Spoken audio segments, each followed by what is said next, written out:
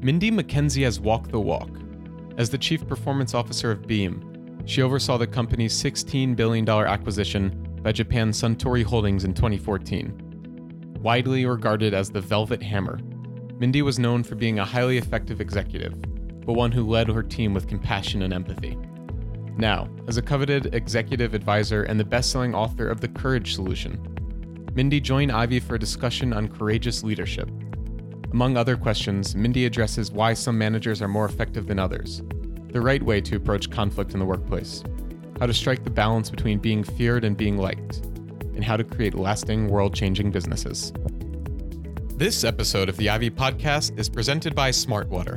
What makes Smart Water so smart? It starts with a little inspiration from the clouds, nature's purest source of water. Smart Water copies those puffy white clouds in creating vapor-distilled purity, pure perfection. Smart Water also has electrolytes, which helps give it that clean, crisp taste. Clouds will always be the inspiration, since the water is vapor-distilled for purity. Purity you can taste, hydration you can feel. Choose Smart Water or Smart Water Sparkling today and at your local retailer. Mindy, thanks for being here today. No problem, Stacy. So your bio and professional resume is vast, okay? You've worked for global retail giant Walmart, liquor giant Jim Beam. That was fun. I bet. Lived all over internationally. Coach CEOs and advise them with your own organization, and now we find you at Carlyle Group. So tell us a little bit about that journey and what's a day in the life of Mindy look like? Oh, God. These are big questions, Stacy. What's the day in the life? A good day is me getting up earlier than I probably want to and meditating wherever I am, in a hotel room or at home in Chicago. That is my secret weapon now, guys, is if I can get 20 minutes in the morning of just quiet time and stillness. And then taking care of my son if I'm home in Chicago. I've got a high schooler. Getting him off to school and then off to the races, right? Meetings and calls and this and that and blah, blah, blah. And then hopefully having some good wine and food with my husband and ending the day and doing something meaningful. That's the good day. The bad day is when I am going like city to city, racing around and haven't eaten or drank and back-to-back meetings and I want to kill my thing and eventually I'm dropping the F-bomb 6 ways to Sunday because I'm frustrated and I lose the plot. So, and then I go, okay, I gotta get my shit back together. So it depends is the answer. Some days are great and some days are a little hairy. Like us all. That's yeah. nice. Does that sound familiar to anybody? You have one of the coolest nicknames I think I've ever heard. They call her the Velvet Hammer. So you're going to have to tell us a story about that. So that nickname came when I was at Jim Beam. So I was, there was an executive team of 10, 9 of us reporting to the CEO. I was the only female. Spirits industry, heavily male-dominated, and was there about a year. And at one of our work events, it was after a couple bourbons, one of my colleagues came up to me and said, well, Mindy, you know what we call you, don't you? And I was like, no. And he said, we call you the Velvet Hammer. And he said, because you tell us the truth, but you do it in a way that we keep wanting the beating and coming back for more. And I thought about it, and for a flash, I was like, should I be offended? I was like, no, this is awesome. I think this is really, really cool. And that stuck. And so, yeah, the Velvet Hammer. I love it. So let's talk about authenticity, one of the things you're known for. How do you manage being authentic in corporate America without being labeled as too aggressive? I think those things are two very separate things, actually, Stacy. I don't see being authentic or courageous or being straightforward as equivalent to being aggressive. Aggressiveness comes from a really self-centered, narcissistic, pushy place. It's not coming from a place of grace. And grace is a big word, but I think this idea of when we are being our best self, and then we speak what we believe to be the truth about something, or challenge someone else, or we're direct, or we lean into like a conflict or something, that is not being aggressive at all. And I think there's a very big difference. One of the checks that I do with myself. And any of you guys here into yoga or soul cycle or chi or meditation, raise your hand if you guys are into any of that. All right, so y'all know what chi is. It's energy. And so a good way to check ourselves, and this is what I do with myself, is I say to myself after a particular conversation or a meeting, did I suck energy from that exchange or did I give energy? And when you are checking in and trying to make sure that you are giving energy, and then you're being authentic and you're not trying to be fake or whatever, and not being a chi sucker, which is no fun. We all know who the chi suckers are in our life, and then I think it works. Yeah.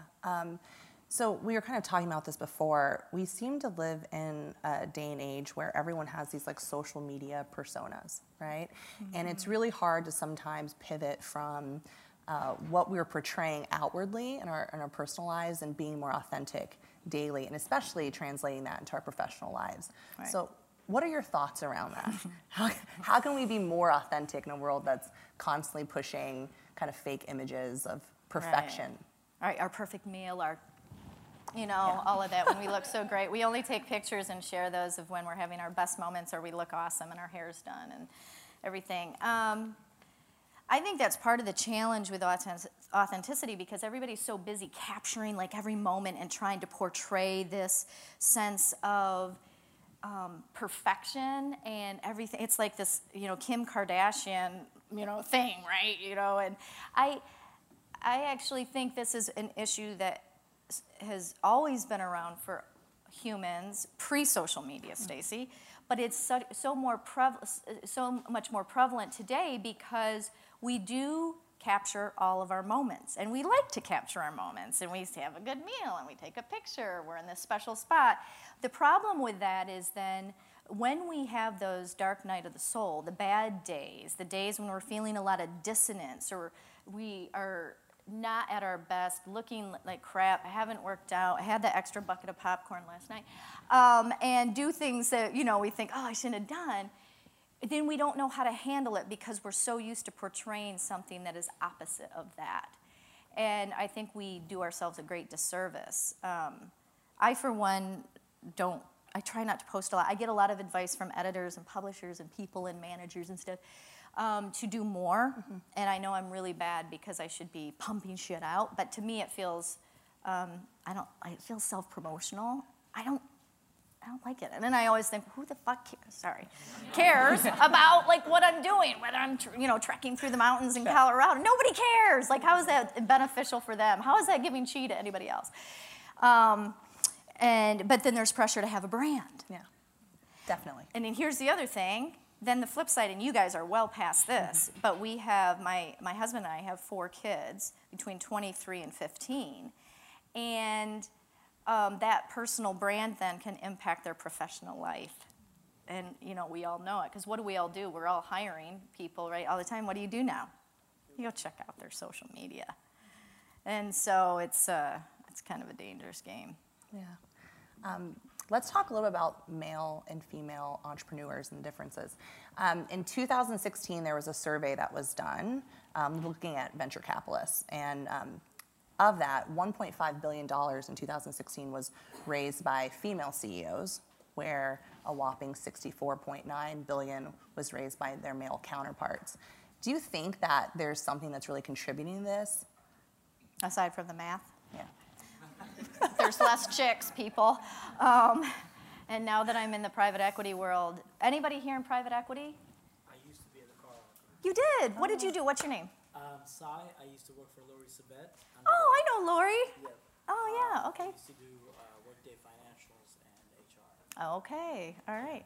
How long were you there? For almost 3 years. Okay, all right. Well, we'll have to talk after. Yeah. Yeah, listen, I mean, we all know about the financial industry, in particular private equity. There's very few female. I think the latest stats that I've heard, there's like 7%. So when you think about fundraising for these large funds, just the law of the ratio of the math is not going to be great. It shouldn't be, though, a prologue for the future. And I have the benefit of working for one of the most senior females in private equity, Sandra Horbach, and she's just a rock star, but she's a rare rock star. And it's one of the reasons that I went to Carlisle, is because she is a rarity, and she's the co-head of the largest fund at the Carlyle Group, and as that fund goes, so goes the profitability of the firm. So it's very cool reporting to a female, and by the way, the first female I've ever reported to in my entire career, I'm ashamed to say. But yeah, there's just not as many women out there fundraising. Yeah. She just raised an $18 billion fund. That's huge. So the numbers have to shift the next time they cut those. No, absolutely. You need women, donating and loaning to women funding their projects. Absolutely. That actually is a nice segue to talk about the culmination of kind of your life's work and the new summit that you guys are going to be putting on this fall. So, which is for women, but I think that you've a lot to share about that. What is your goal in putting on this leadership summit? So. When I wrote the book, The Courage Solution, a couple years ago, and it came out, I got a lot of feedback from people that they wanted to go deeper and more. Because in the book, it's in 4 sections, and there's a section how to deal with your direct reports, how to deal with your boss, how to deal with your peers. But the first section of the book is called You First. And it's all about getting clear and clean with yourself and being courageous with yourself first before you ever start down a path of being courageous with other people. And someone that was in an audience, they'd read the book, and they came to some event, and they said, "We need Mindy Camp." And it sparked me to go, okay, because I've had this idea that I want to do something more in-depth for people. And so this September, I'm launching You First, an integrative leadership summit for 15 women of influence in Colorado. And what's been interesting about launching that is that I've had a ton of men now email me and say, "Mindy, get that you're doing the chicks first, totally get it, rock on, and can you do one for men in 2019?" So I'm going to do that. So, and that's pretty exciting too. But this is, what's important to me about this offering in particular, Stacy, is that I think all of us need time and space to anchor back into where we're at in our life journey, not just our professional journey. And that does take some stillness and some awareness and some unplugging and some asking ourselves some bigger questions so that we can recenter. It's like taking your car for an oil change, right? You just periodically, you got to do it to keep the machine running. And that's how I think about this experience. So I'm really excited. And this is, to me, what matters. Don't tell the people at Carlyle, but I did negotiate this in when I joined the Carlyle Group. I said, I'm happy to come work for you as long as I can do my passion project, which is helping to really increase the corporate tribe's sense of not only impact, but personal fulfillment, because I think that can go hand in hand. I think that we can have great impact at work, but feel really personally fulfilled. Okay, well then, I know that that's kind of one of your mantras, right? Mm-hmm. The personal fulfillment leading to more professional impact. So outside of the 15 women that get to go with you on this summit, and, yep. and probably more in the coming years, what are some things that we can do to start living our lives on purpose in that way, so that we can get that personal fulfillment at work and leading to more professional impact? Well, I've got one tool for you. You guys want to do an activity really quick? Yeah? Okay, get your phones out. Never thought you'd hear that, did you? It's like, usually put the phones down. All right, we're going to do something called the life scale. This activity is going to take us 3.5 minutes. That's it. But you can do this on an airplane. You can do this in the bathroom. You can do this once a month. But you only do this once a month. And this is something I've been doing now for 10 years. Unfortunately, I did not come up with this, but a coach and mentor of mine in Australia shared this with me. But it is super, super powerful. So, heart, mind, body, spirit, 4 quadrants. So in your phone, put heart, mind, body, spirit, type that out. And while you're doing that, I'm going to explain the quadrants. They're going to be fairly self-evident, and then we're going to walk through the exercise. Heart is all your romantic and love relationships. These are your friends, your family, your lovers, all of those people and relationships that fill your soul up. Mind is your profession. This is where your job sits, all the relationships that you have at work.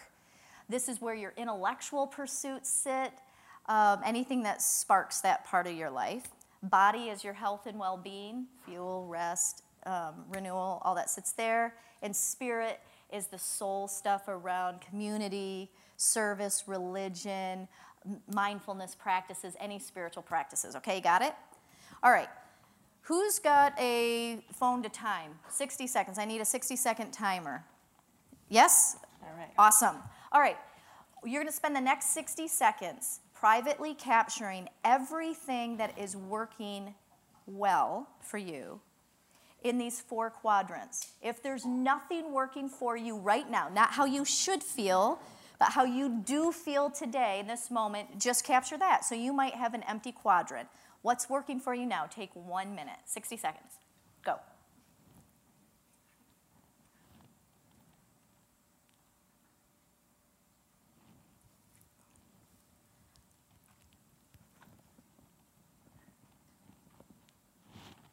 Is this a little bit of what they're going to get at the summit? Oh, we're doing this stuff on crack. Yeah. This is...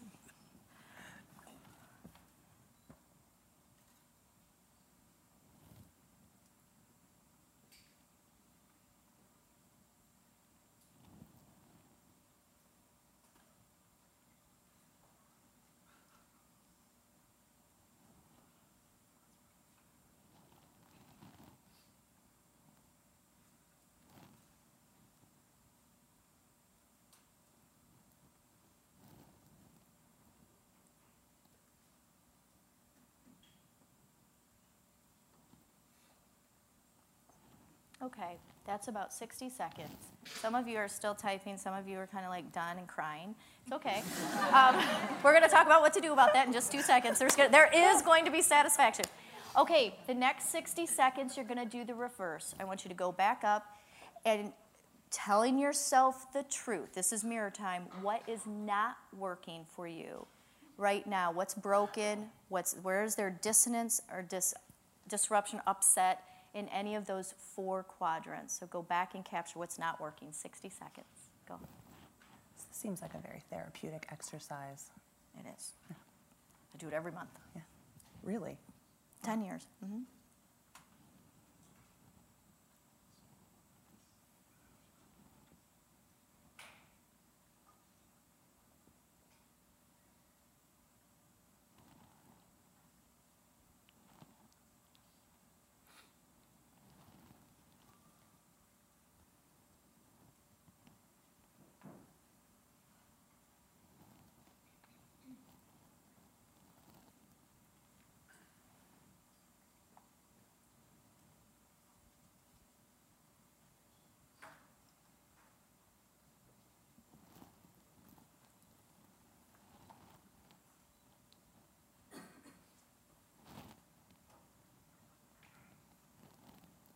Okay.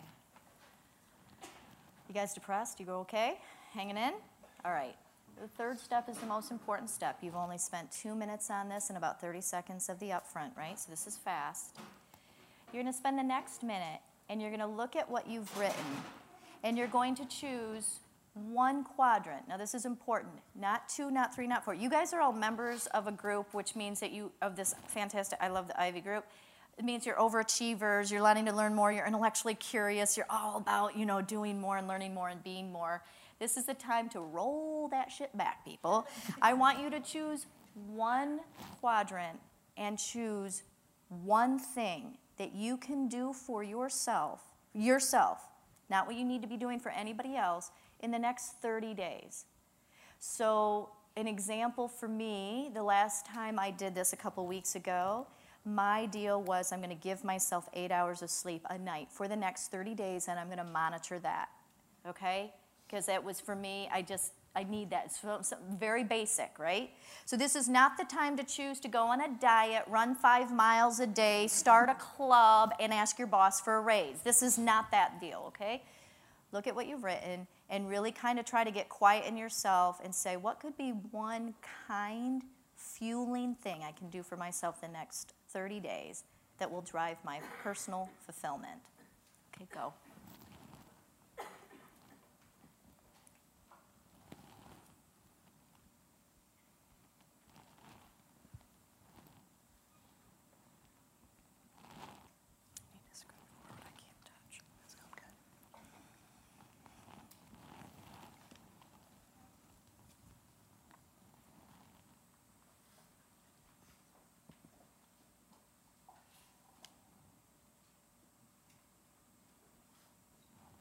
Stand up when you're done.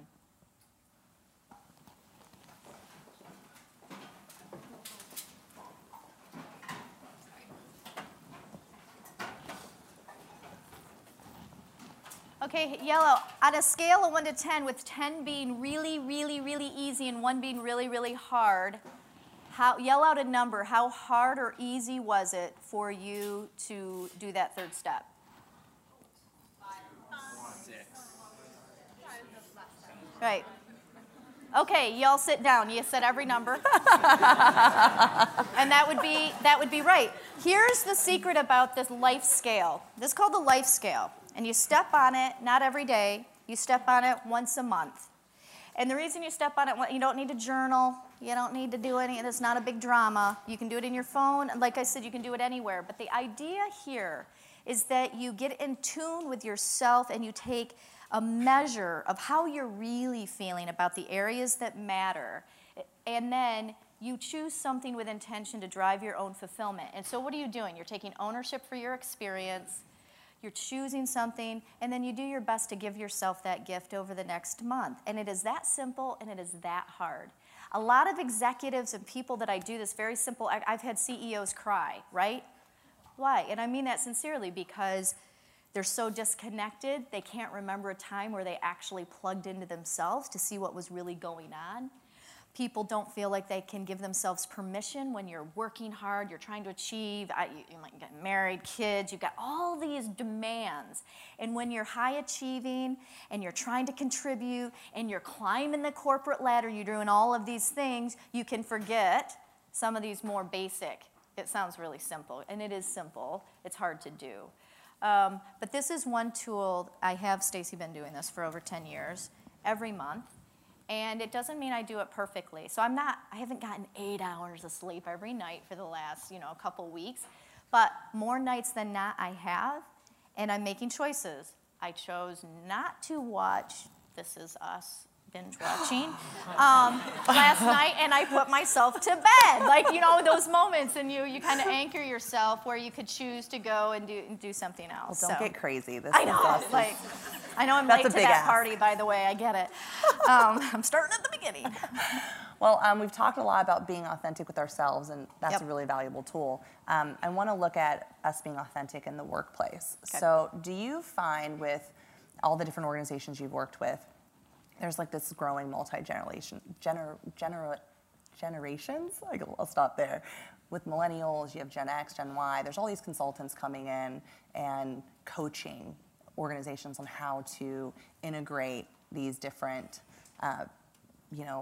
people, right? And working side by side. So do you find that you have to change that direct, straightforward approach depending on which demographic, speaking of generation, that you're working with, coaching, leading? No, and what I would say is the Velvet Hammer moniker might imply always direct all the time, but actually that's not the case. There's a spectrum of directness to diplomacy, and I'm always conscious of that, like, what does this person need? How can they hear best? Because my whole deal on courage and authenticity is it's only useful if somebody can receive the message you're transmitting, right? And being direct might not be as effective as being more diplomatic to convey the message. And so I don't know that there's a generational lens. I don't think about it that way, actually. I think about it much more of what's the context of the situation that I find myself in. And what's the kind of energy of this exchange? I know that sounds goofy, but you can tell when, people aren't in a great place. And some people are super high ego, and that can be a lot of the old white males that I deal with all the time, or not. And so you have to choose how you're going to land certain messages, right? So I think it's much more about just being mindful about who the person is you're talking to and how best can they receive what you want to say versus making it about you and go, I got a message to drop here, and I'm going to, and then go, You know, too bad it didn't land. No, actually, that's not useful. You might have that momentary satisfaction of having, I spoke my truth, but nobody heard it, and they couldn't act on it. So it's not really that helpful. So Absolutely. So it seems like the more senior you become in a role, the more yes men and yes women that you have around you, right? No one wants to poke the bear. Everyone just tells you your ideas are great and super innovative and everything's wonderful. Yep. But how do you then implement and help to build a culture of authenticity with your employees while still managing that level of respect, right? Because I think we've all had some bosses that are almost like too fun and they don't get a lot done because that respect is dropped because you look at them as someone that you can hang out with on the weekends. Right. So how do you manage that? My first rule of thumb is always leave at midnight. If you're the boss, be the boss. Know you're the boss, and that means that behavior standards are different. And so nothing good happens after midnight. Zip your lip, put that glass of wine down, and walk out. Because it ain't gonna help your reputation any, and it's not good, right? And so it's that kind of thing. Our parents, I don't know if your parents ever said that to you, come back home by midnight, because there's value to that idea in the workplace. And the other thing is that this kind of sounds weird, but I'm really, really close to virtually everybody that has ever worked for me. There's a couple people that are outliers that never want to speak to me again. But by and large, I'm very close. Like, they're an extended part of my family. I love them. And when I was their leader and their boss, I was not their friend. When you lead, your job, you are paid to make decisions, to make tough choices, to create an environment where people can contribute and thrive. And while you can socialize and be collegial and collaborative, your job is not to be friends with those people. It doesn't mean that you don't love them, care about them, the whole personness, but that is a huge mistake. And that's why, leave at midnight. And imagine that in the spirits business, right? Where I had a bar in my office, by the way, guys. So we were drinking at 3. A little tequila. We had tequila, whiskey. It was awesome. Anyway, and in fact, the irony of it is we had less issues around alcohol and misbehavior for the 5 years I worked at Beam than I did at other companies, because everybody was just so used to being responsible about being around it. But go home. Use judgment. Think, would I want my boss acting this way? If it feels cringy, don't do it. And the other thing I would say is but that's not about putting yourself on a pedestal or being unreachable. This realness you're talking about, how do you keep it authentic and real and make sure that, you're not smoking your own fumes? How many of you are in charge, have people working for you in here? Yeah. Okay. So none of us that lead people are that great, right? We have lots of flaws as much as we think we're awesome. One of the ways to stay in touch and in tune with your direct reports, this is something else I've always done with my direct reports, is every month I ask one question with one follow-up. And the question is this. Let's imagine, Stacey, you work for me. Stacey, on a scale of 1 to 10, with 10 being fabulous and 1 being lousy, how would you rate our relationship right now? Oh, 10. Right? And they all lie. At first, it takes a couple months, right? Yeah, Usually right. the favorite number is 7. Okay, yeah. 7, because it doesn't mean anything. And so you say, okay, why do you feel that way, blah, blah. And then here's the mic drop second question that's really important. What can I do differently, Stacey, to move our relationship toward a 10? That's a great question. Here's the deal. If you're going to do this and use this tool, and it's super powerful, you have to be willing to hear the response. And you have to mean it when you ask it. Because the worst thing you can do is ask this and then not follow through or do anything. Now, it doesn't mean, Stacey might say, I need to see you every day because I can't start my day without downloading on everything that happened the previous night. That's not going to work well for me because that's not how it's going to roll. So you have to be willing to say, listen, I'm not willing to do that, but I'm willing to do this, right? So you're inviting an open, courageous conversation. But if you have a habit as a leader every month of checking in with your direct reports and creating an authentic, overused word, but environment for them to tell you the truth about what's going on, you're never going to be caught off guard. You're never going to be surprised. If you act on what they say, and it's the right thing for you and them, I mean, it's powerful. And I've had CEOs go, I'm not asking this question. I hate this. And yet these same CEOs like, Mindy, I never know, and then I get my engagement surveys and they hate me. I'm like, dude, you could check in and ask, but it is going to require courage and vulnerability. So that is, I believe, the secret recipe, though.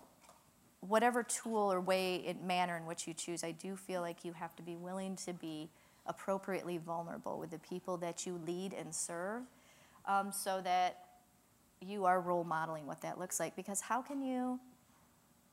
many of you guys who lead leaders of others? Raise your hand. Yeah, right. How can you hold what's your name in the purple tie and the gray suit up front? Nick, how can you possibly hold your direct reports accountable for their leadership behavior and how they're role modeling if you're not doing that yourself? You can't, right? That's just one way for staying in tune with your people. Ask and care, check in, and then listen. See what they say. So if we turn that on its head, would you say it's much of the same if you are the employee? How do you engage in some of those tough conversations? Maybe you're wanting to talk about salary, maybe you're upset about some tensions in the office or employee morale's down. How would they then go about being very authentic? With their boss? Yeah, absolutely. Don't be asking them on a scale of 1 to 10, boss. How would you? Yeah. Don't do that. Awkward. Yeah, no, don't do that. Listen, you have to earn the right to have tough conversations with your bosses. Performance is your passport to permission. That's just the way it is. If you're a cheese-sucking, whiny butt who it's always about you, I don't care how valid your feedback is, your boss has every right to ignore it. Because you haven't behaved your way to a point that when you want to push back and challenge and give a tough message, that it can possibly be received with a positive intent that you want to give it, right? And so that's where, and this is very unpopular. I've had, sometimes when I guest lecture at Kellogg, I'll be, that's not fair, Mindy, because if I'm right, I should be able to tell the boss, and I don't like to hire. I'm sorry, dude. You got to earn the right. If you haven't delivered the goods, performed, show that you're all about the business, show that you're all about making your boss successful and contributing and have a track record of delivery, keep your opinions to yourself. Because they have a bigger job than you do. They have more accountability. They have more pressure. They have more performance expectations on them. You can't possibly know what your boss is dealing with. And your job is to help them do their job better. And that's, again, not a popular notion, right? And if you have that mindset and you're performing and then you want to go and have that tough conversation, that ground is fertile, right? That ground is fertile. It doesn't mean it's going to be easy. It doesn't mean that they're not going to, bristle or whatever. But you've earned the right. Yeah. And it makes a huge difference. I know some of you are looking at me like, I don't like that.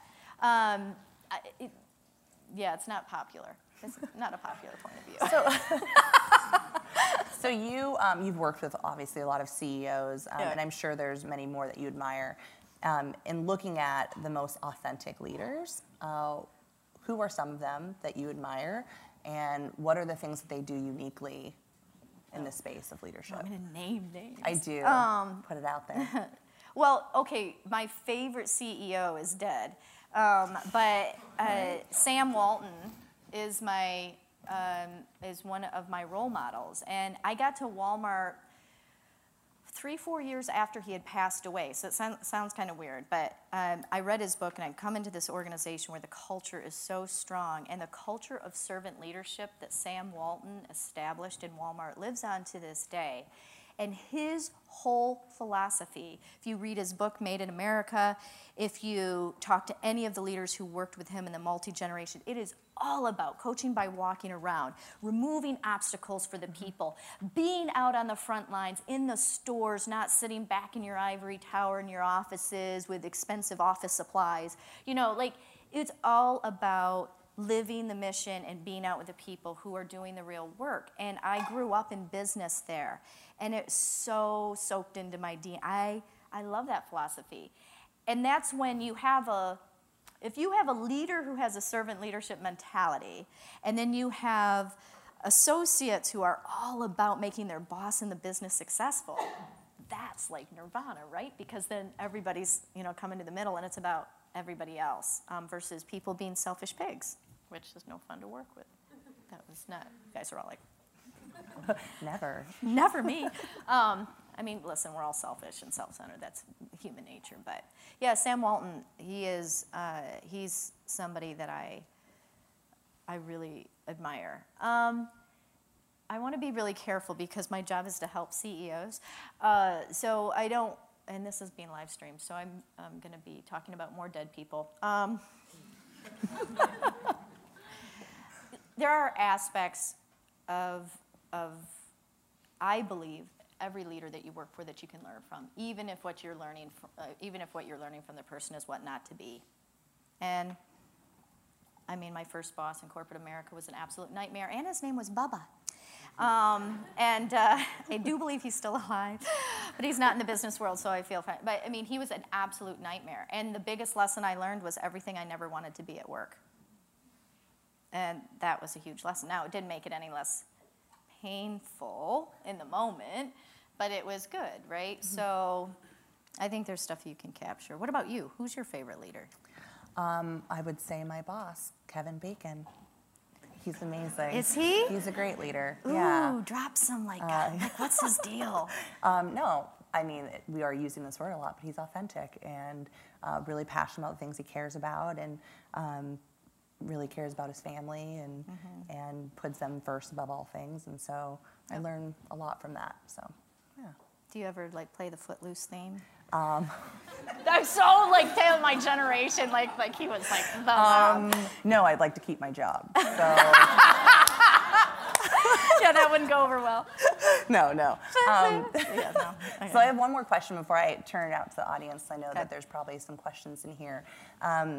We all know that some of the most successful CEOs have one thing in common, which is that they're continuing to educate themselves and reading tenaciously. Like you said, you love reading a lot as well. Yep. So what are a few either podcasts or books that you would say that we should be putting on our list for 2018? Oh, okay. Any Tim Ferriss fans in the house? Love him. Tools of Yeah, Titans. I totally loved him. Every Amazing. time I listen to a podcast, read his books or whatever, love him. Anybody never heard of Tim Ferriss? Raise your hands. Let me see. Okay, go just Google him. Subscribe. He's fantastic. I always feel inspired and provoked and he's. Have you read Tools of Titans? I haven't read that. It's on my nightstand. It's this thick. It's well, amazing. and then he's got Tribe of Mentors, which is just this juicy bit. And then I did do the 4-hour body and the 4-hour work week. Clearly, it didn't take. I want to know if anybody did the ice packs on the back of their neck in an effort to lose weight. I see one hand up. Yes, that was good for you. That's Tim Ferriss. He's a crazy man. I love him. Anybody know Marie Forleo? Oh, I've got a few. I actually really enjoy Marie Forleo. Her whole mission, gang, is to help you build a business and life that you love. And she's more entrepreneurial, but she interviews great people and really thought-provoking, and her stuff drops in my email. Ryan Holiday. Anybody familiar with Ryan? Anybody read Ego is the Enemy? Yeah! Okay, that's the book I want everybody to read, except for mine, in addition to mine. I'm kidding. Totally clear. That was supposed to be a joke. You know what? I think I did because I was going to try to see him, but I leave Thursday, and he's doing his book. Isn't he doing a book thing? Yes, Thursday night, yeah. Yep, I know. I'm missing him.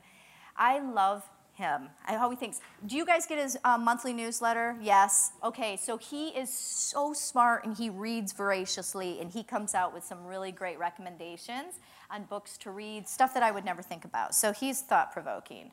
Fantastic. Yeah, is that too good. much? No, I was going to say good. Vogue magazine. It's probably not helpful. On the shallow end of the pool. Absolutely. That's our show for this week. Thanks again for tuning in to the Ivy Podcast by Ivy, the Social University.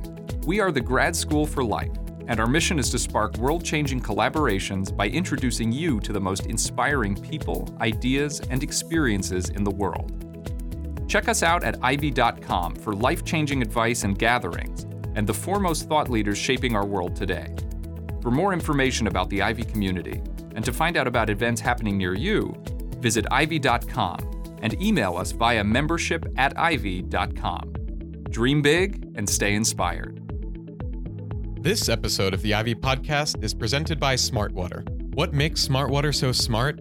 It starts with a little inspiration from the clouds, nature's purest source of water. Smart Water copies those puffy white clouds in creating vapor-distilled purity, pure perfection. Smart Water also has electrolytes, which helps give it that clean, crisp taste. Clouds will always be the inspiration, since the water is vapor-distilled for purity. Purity you can taste, hydration you can feel. Choose Smart Water or Smart Water Sparkling today and at your local retailer.